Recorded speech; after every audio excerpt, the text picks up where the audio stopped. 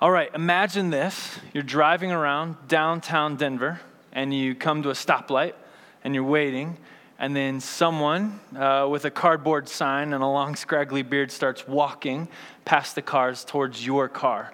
You've got about 3 seconds to decide. Am I going to roll the window down and engage? Am I going to give something, say something, or just keep my eyes locked on the brake lights in front of me, and sooner or later the light will turn green and it'll all be over? Right? This is like the classic Christian conundrum, right, of ethics. What do you do with a homeless person that's asking you for money? Or perhaps isn't even asking, but maybe the sign is just implying that they would like you to give money. You know, we're called to be generous. You know, our money's not our own. We're supposed to give. So yeah, you absolutely got to give. Yeah, but I don't know how they're going to use it. And probably the money that I give them won't actually help them, right? And so there's this big debate, right? What do we do about homelessness or about the needy in our town? I don't know if you've seen these signs up around town, but there was a campaign that was started, I think, October of last year. And at some of the parks, there's this sign, handouts don't help. Have you guys seen this? Okay, it's very interesting, right? And it's kind of controversial because on the one hand, it's essentially saying, look, if you just give money to panhandlers, that will kind of keep them in poverty, right? And they'll just be able to support themselves in their current lifestyle. We want to create a system that can help support them so that they can get on their own feet or provide better assistance, real change, not just pocket change, is kind of what you say. But the flip side is this sign kind of says like, get out of here. Like, we don't want to see you, right? It gives us a real easy out. Like, cool, I don't have to give to panhandlers because look, the sign says handouts don't help. So sorry, and you just want to kind of push it away, And so it's kind of like, I don't know, is this the right thing, the wrong thing? The question wrapped up in these examples is, what do you do about the people that need assistance to live? Right? They're going to be dependent on someone else. What do you do as a society to help these people or to care for them or to ignore those people? What does it look like? We're reading through the book of Deuteronomy, which is going through all of the laws to set up for God's people, chosen people, the Israelites, before they go into the promised land. This is what your society will look like. And far from treating those people that are relying on others for their life, from treating them as outsiders, outcasts, or something to be ignored, they play a front and center role. It's almost surprising we haven't mentioned it directly as we've gone through so many weeks. Just in looking at the laws, we've seen God's justice, God's love, God's life, and last week, God's holiness. Each one of those, you could have made a point that the vulnerable are right there involved in each of these laws. God cares about the vulnerable. And so we're going to read through one passage or a couple passages to try to understand, how does God view the vulnerable? How does he expect his people to view the vulnerable? And therefore, what do we do about the vulnerable that we come in contact around us? Let's pray this morning before we open up our Bible and listen to what God has to say. So bow your heads and your hearts with me. Lord, we come before you knowing that there are vulnerable people, there are poor people, there are homeless people, there are people that are depressed or that need something, Lord, in order to live. And we also admit that we don't always know what that is. I pray that you would speak to us this morning, allow your Spirit to talk through your living words so that we might be able to know more about you and that we might be instructed how to go forward in your will. In your name we pray, Lord. Amen. All right, excellent. We're going to start right with the main point. The main point is God cares for the vulnerable, right? So there's no surprises there, but I do just want to prove it. In one of the passages that we had read, this is maybe 4 weeks ago now, the verse right before the one that we talked about, this was about loving your neighbor and how you treat slaves, and how you aren't supposed to hold them for life, but rather free them and give them gifts. There's this passage, we didn't touch on it, but it says, there will always be poor people in the land. Therefore, I command you to be open-handed toward your fellow Israelites who are poor and needy in your land. And this is a great summary verse. All throughout Deuteronomy, you see that we're meant to be generous and care for the poor, almost as if they have a stake in the land, just the same equal as everyone else, right? Just because they're poor, destitute for whatever reason, their fault or someone else's fault, they still get to have part of the blessings that God is giving in the promised land. And then there's another spot, too, I want to highlight as a great summary. It's in chapter 10. We didn't cover chapter 10. It's great stuff. But this is kind of like a pump-up speech that Moses is like, all right, guys, let's get out there and follow the law. On three, one, but he talks about what is God's character. Here's what he says. For the Lord your God is God of gods and Lord of lords, the great God, mighty and awesome, who shows no partiality and accepts no brides. He defends the cause of the fatherless and the widow and loves the foreigner residing among you, giving them food and clothing. And you are to love those who are foreigners, for you yourselves were foreigners in Egypt. I love this. So here's Moses like, all right, we're doing this because of who our God is, Lord of lords, God of gods. He's the one defending the fatherless, the widow, and loves the foreigner. It's like that's where he goes, right? He goes to his justice, and then he says this love and this care for the vulnerable. Right? And those three, the fatherless, the widow, and the foreigner are used a lot as a triad in Deuteronomy to mean anyone who's vulnerable, right? Like those people that are dependent on others for their livelihood, he uses those three as the examples. And we see that that's the characteristic that Moses highlights. I mean, he could have gone anywhere, right? His sovereignty, could have gone with his great power, could have gone with his love. He did, but he said love for the foreigner. Right? And here's the point that you see all throughout Deuteronomy, where God definitely wants everyone to be blessed, and he's got special care, special consideration for the vulnerable. The vulnerable are extra valuable to God. That's the characteristic that we see in Deuteronomy. God loves everyone, absolutely everyone, and yet there are very specific things in Deuteronomy where he sees specifically those who are suffering. He specifically sees those who are crying out to him, those who are on the other end of injustice. And it's not just the fatherless, the widow, and the foreigner. There's all sorts of vulnerable populations that you see are cared for within the law. There's one example that I thought about reading today about the sons of the wife that is less loved than the other wife. You can't mistreat them. Right? Like there needs to be justice. Or women that are captured in battle. They don't just get to become your property. You need to treat them as if they're humans. The Levites, they didn't have any sort of stake in the land or any sort of income, and yet you've got to take care of them over and over. The people who are relying on others for grace and for life, they get special treatment. God sees them not just as everyone else, but rather we need to especially consider them. They're extra valuable before God. And so we're going to, this all tells us that we should be caring about the vulnerable around us. But the passage that I want to read is going to bring up perhaps a different angle of how we're supposed to care about the vulnerable, and then hopefully challenge us for maybe even how we're thinking about our role within the world. So I'm going to read Deuteronomy 24. It's a series of laws. There's 5 different examples, maybe 6, depending on how you count. We're going to read all of them, and we're going to see, well, what is this trying to say? The whole thrust of this passage is about the vulnerable. How do we protect them? How do we care for them? How do we demonstrate God's character of valuing them extra special? So this is Deuteronomy 24. We're just going to read 10 through 22 this morning. Listen to these examples and think through what God might be sharing with you. When you make a loan of any kind to your neighbor, do not go into their house to get what is offered to you as a pledge. Stay outside. And let the neighbor to whom you're making the loan bring the pledge out to you. If the neighbor is poor, do not go to sleep with their pledge in your possession. Return their cloak by sunset, so that your neighbor may sleep in it. Then they will thank you, and it will be regarded as a righteous act in the sight of the Lord your God. Do not take advantage of a hired worker who is poor and needy, whether that worker is a fellow Israelite or a foreigner residing in one of your towns. Pay them their wages each day before sunset, because they are poor and are counting on it. Otherwise, they may cry to the Lord against you, and you will be guilty of sin. Parents are not to be put to death for their children, nor children put to death for their parents. Each will die for their own sin. Do not deprive the foreigner or the fatherless of justice, or take the cloak of the widow as a pledge.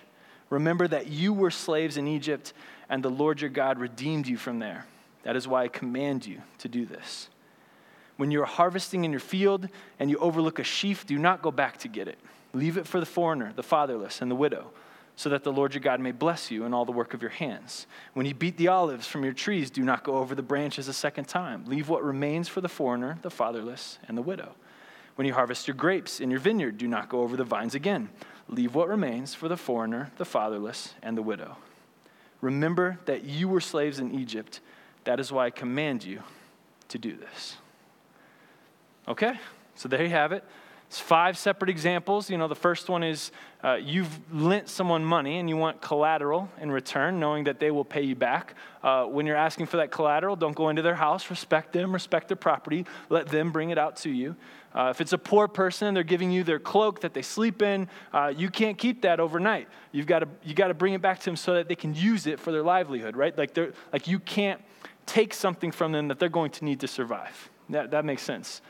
The next example is pay wages on time, right? If you've made a contract, someone's offered you a service, pay them. You're in a position of power, right, where you can withhold payment, say, oh, well, it's not done well enough, right? Or, oh, well, actually, I needed this done too. No. Pay your wages because their livelihood is reliant on your integrity, and so you, before God, need to make sure you pay these wages, right? Don't take advantage of them. The children, if your parent was convicted of a capital crime, they're going to be punished. You don't get punished. You have an opportunity to live life. You aren't going to get tied up with them. The fourth example or fourth paragraph in my Bible is similar to the first one. Give justice to the foreigner, but in that scenario where you're lending money and you're getting collateral in return, if it's a widow, don't take the cloak at all. Right? You're going to let her off. It doesn't mention why, but there's extra special protection for the widow rather than the poor in the first example. And then the last example is with your crops. Just don't go all out, and take every single crop. Leave some behind so that the poor can follow and can at least harvest a little bit of the blessing of the land that God has for them.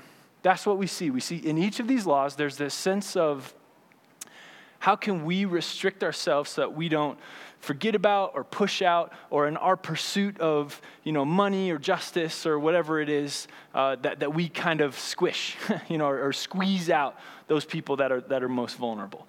That's what these passages are saying. I want to draw your attention to the motivation and see how God sees these people as extra valuable. So we have at the end, remember you were slaves in Egypt. We've seen that before as motivation for the entire law, right? So there's this understanding. You yourselves were once vulnerable, right? In Egypt, you know what it means to be reliant on someone else and also to be oppressed by society. And so you get it, but also you know what it means to have transformative grace, right? Where God redeemed them out of slavery and now is going to bless them. So you've been on both ends, and you know that this blessing of grace and goodness does lead to life. Therefore, in your daily interactions, represent that. Give life, give generously. Make sure that you're not keeping them where they are, but rather lifting them up because you yourselves were lifted up. That's absolutely there. There's another element in verse 13 and 15 that talks about this, whether you're going to be deemed a righteous act before God or whether you're going to be guilty of sin before God. And I want to read that because I think it's fascinating how Moses states this, right? How the law is written for the vulnerable. So this is verse 13. Return their cloak by sunset so that your neighbor may sleep in it. Then they will thank you, and it will be regarded as a righteous act in the sight of the Lord your God. All right, so I highlighted thank there because that's another one of those translation decisions that the NIV has made in order to make it sound more readable, because the word itself is bless. I couldn't find another translation that translates it as thank. Every other translation translates it as bless. That's the word. The NIV says you don't really bless you thank someone. So that's a fun little tidbit. I like the translation of bless, though, here, because it ties in with verse 15, where you have this relationship of the vulnerable and God and your moral standing before him. Here, let me read verse 15. Pay them their wages each day before sunset, because they are poor and are counting on it. Otherwise, they may cry to the Lord against you, and you will be guilty of sin. So you have on the one hand that they bless you, and God counts your act as a righteous act. On the other hand, you have them crying out to the Lord against you, and God counts you guilty of sin. This is very interesting, because Moses isn't just saying, look, if you do this, it's a righteous act. If you do this, you're guilty of sin. He ties in the vulnerable's relationship to God with it, right? So it's almost like the vulnerable are in a position where they can tell God whether or not to bless you or curse you, right? Because to stand before God guilty of sin is being cursed, right? And so it's the vulnerable themselves that was, so it doesn't say, does God know that you've done this, right? It says others, they'll cry out to the Lord against you and you will be guilty of sin. Well, why did they have to cry out first? You see what I mean? Like God is inviting the vulnerable into the process of saying whether or not someone is blessed or cursed before God, right? Like the vulnerable, the poor, those that aren't offering anything to society are playing this role of like a moral compass and a moral accountability crew, the compliance officer, like they have a special relationship with God where they can say, God, look. And God says, yes, wrong or right, whatever it is. There's extra special value that God places on the vulnerable in society. They're not forgotten. In fact, God is close with them, and he's listening to them. And in fact, your moral standing before God is based on your interactions with them. Now, we can debate whether or not they continue to have that special role with God in our society, but here's what I know for sure. How you interact, how you treat those people that offer no benefit to you is going to tell you whether or not you're living for yourself. See what I mean? Let me say it again, right? How you treat people that offer no benefit to you will let you know whether you're living for yourself or not. Because if you're living for yourself, you have no time for someone who won't benefit you, right? And so you ignore them, you don't do anything about it, which, you just take whatever pledges, and it's normal, it's justice, regular life. If you're living for yourself, you completely disregard, doesn't matter, forget, ignore the vulnerable. If you pay attention to the vulnerable, you give time to them, you give money to them, you help lift them up. Well, clearly you're not living for yourself because that gives you no benefit, right? You're living for something else. We are called not to live for ourselves, right?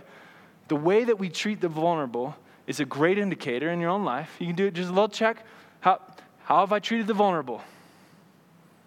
If you're treating them well, you're probably not living for yourself. If you aren't treating them well or you don't really know about it, you're probably living more for yourself. And that's just the indicator that it has.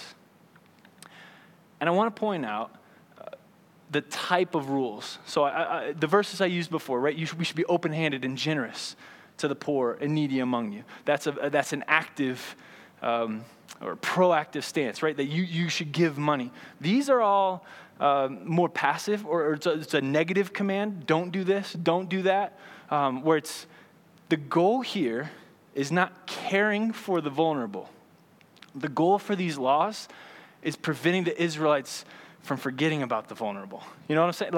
Like, oh yeah, remember when you're lending money and you're taking your collateral in return, the pledge in return, just remember, are they poor? Are they needy? Because there's some special things you got to do if they are. Is it a widow? Okay, right, then you're not going to be able to do that, right? These laws are assuming that the Israelites would be tempted to not do them, right? Otherwise, we wouldn't have to say it, right? Like, they'd be tempted not to pay someone their fair wages. I don't know if it's, maybe like what we do, right? You have someone come over and fix a leak in your roof, and then you're like, oh, it wasn't very good, so I won't pay them until they come back and refix it, and because you have power. I don't know if that's the scenario, but for whatever reason, there's temptation to take advantage of or to forget or to just treat them like they're everyone else and not give them the special attention. And so I think what these laws are saying is not so much you need to make sure you're doing something for them, it's you need to make sure you're paying attention to them, because you're just going to get going in your own life, doing your own thing, and you're not even going to care. Here's what I think is like.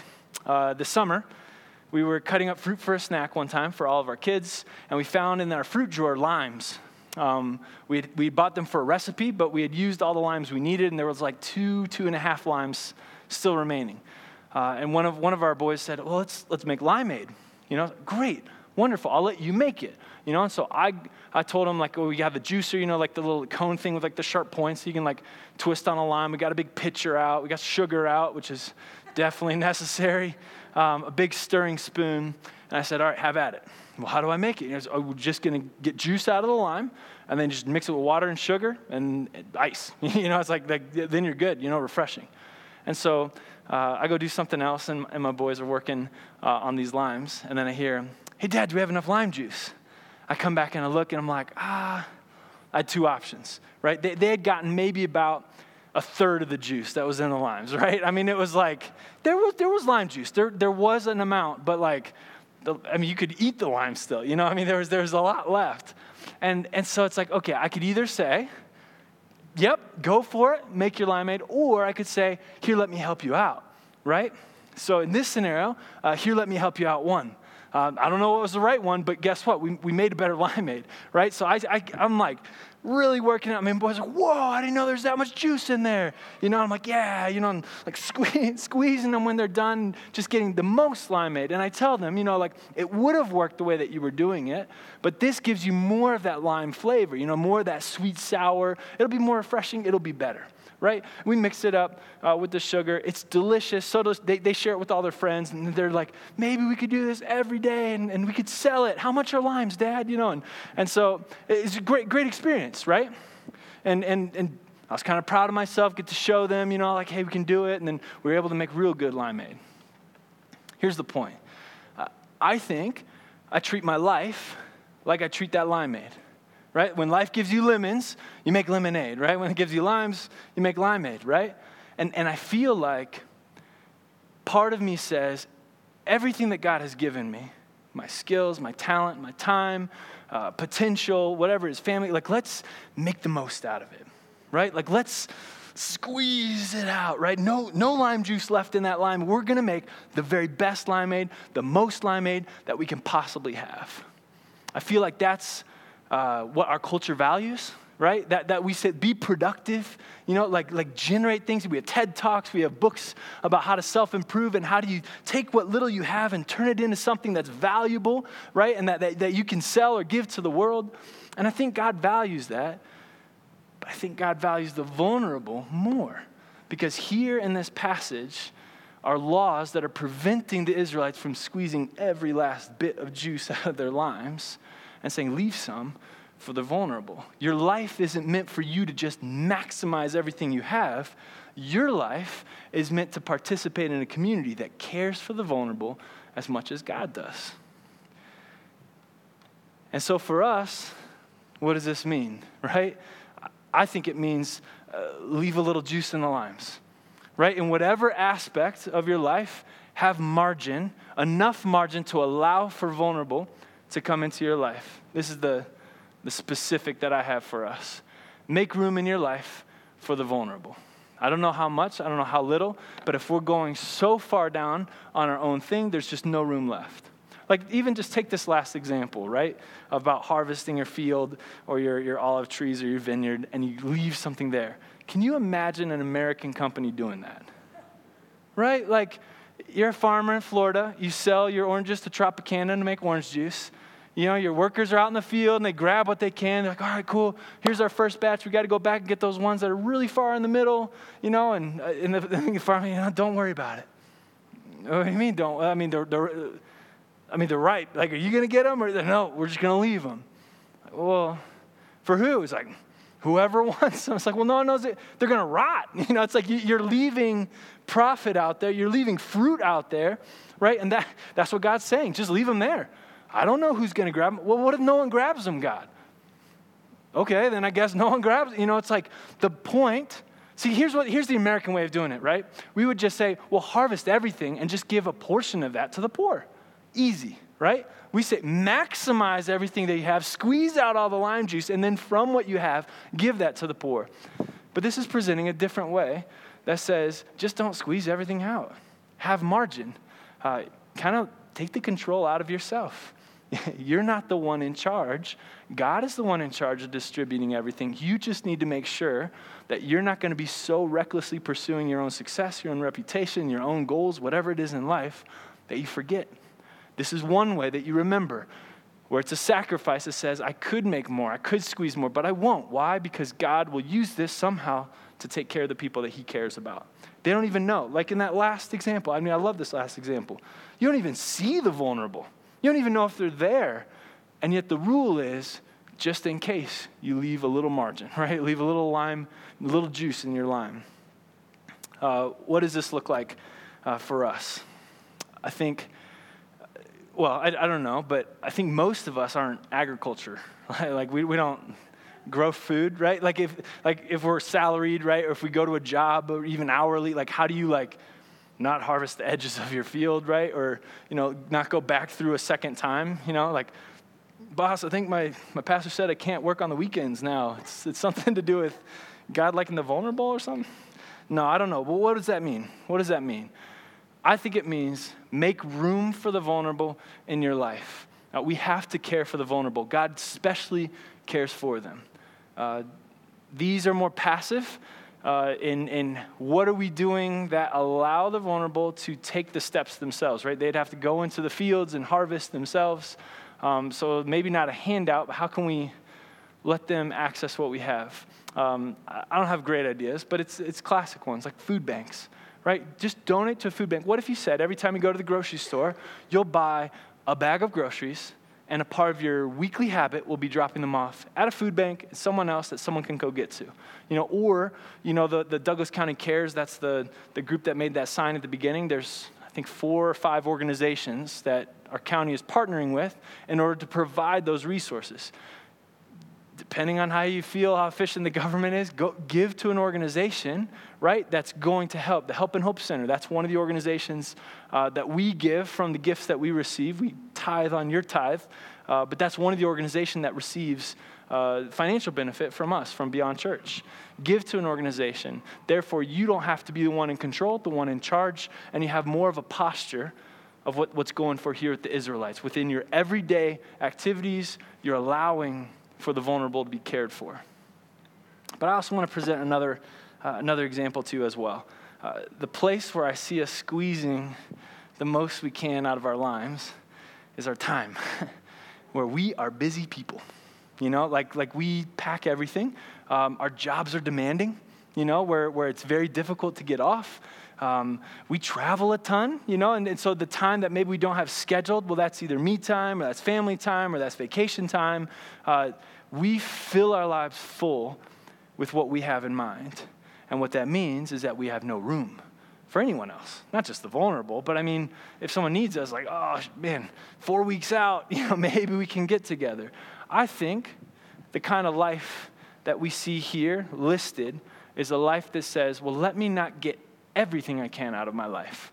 Let me just leave a little bit of room, right? Like I don't know about this, getting the cloak offered as a pledge. Maybe it's more dangerous that they won't pay back your loan, right? Because they don't have that skin in the game and they don't feel that need to, I've really got to pay them back so I can get my cloak back, But you're essentially saying, I'm going to forgo what's rightfully mine or what I could get, or even if I lent to someone else in order that God might do something with the margin that I'm providing. So I challenge us with our time. Can we live a life that leaves a little bit of the juice left in the lime and ask God to fill it or to use it or to use what we're leaving in the fields to benefit someone? I think some of the vulnerable in our community are people that are lonely, people that don't have a connection to community, and their lives depend on it. And if no one has openings to connect with them, then they remain destitute or perhaps are crying out to God because they need that help. Someone to just be present with them. I think that's an area that we could probably improve or apply this to in terms of our life. How are we given margin out of our time and our money? All right, let me end with words of Jesus. He warned his disciples not to be so headlong in pursuit of themselves, their own goals, their own success, saying that, following me, my kingdom should be more important. This is Matthew 16. He says, what good will it be for someone to gain the whole world, yet forfeit their soul? Or what can anyone give in exchange for their soul? I want to zero in on that second question, which is probably less familiar to you. What can anyone give in exchange for their soul? As if you could work hard enough, you could produce enough fantastic limeade with the limes God has given you in order to show him, look, my soul can have salvation. I can redeem my soul. I've made myself good enough with what you have given me. He's saying, no, you can't. You're not even close, right? Like that's why I'm here for you. You can't build enough. You can't get enough out of life that I'm giving you. So he's saying, don't try. Instead, act in a way that demonstrates God's character. The very next verse shows that Jesus wants their behavior to change, what they do. It says, "For the Son of Man is going to come in his Father's glory and with his angels, and then he will reward each person according to what they have done." It's not going to be according to the world's standards or for gaining the world or success, but rather what you've done in line with what God's heart is, what Jesus cares about. So as we go, let's make room for the vulnerable in our life so that our actions, how we treat those that give us no benefit, can demonstrate we're not living for ourselves, but rather we're living for our God. Let's pray. Lord, help us hear your heart for the vulnerable. Help us see the vulnerable around us. Help us make margin for vulnerable people. Whether we realize it or not, we trust you, God, will bring us these opportunities, will use us in ways to help meet the needs of the people that are extra valuable to you. Lord, may we be aware of the vulnerable around us. May we not just ignore them. May we not just avoid them or in our actions just kind of push them to the outside. Help us see them as you see them, as perhaps even having a special place in your heart. May we be convicted. May you guide us for what we are supposed to do when we're encountered with various people. But Lord, I pray that we would do something, that we would demonstrate your grace in some way in order that the world might know we don't live for ourselves. We're living for something far greater, and that greater thing is providing good and life to everyone in the world. We love you, Lord. We pray all these things in your Son's name.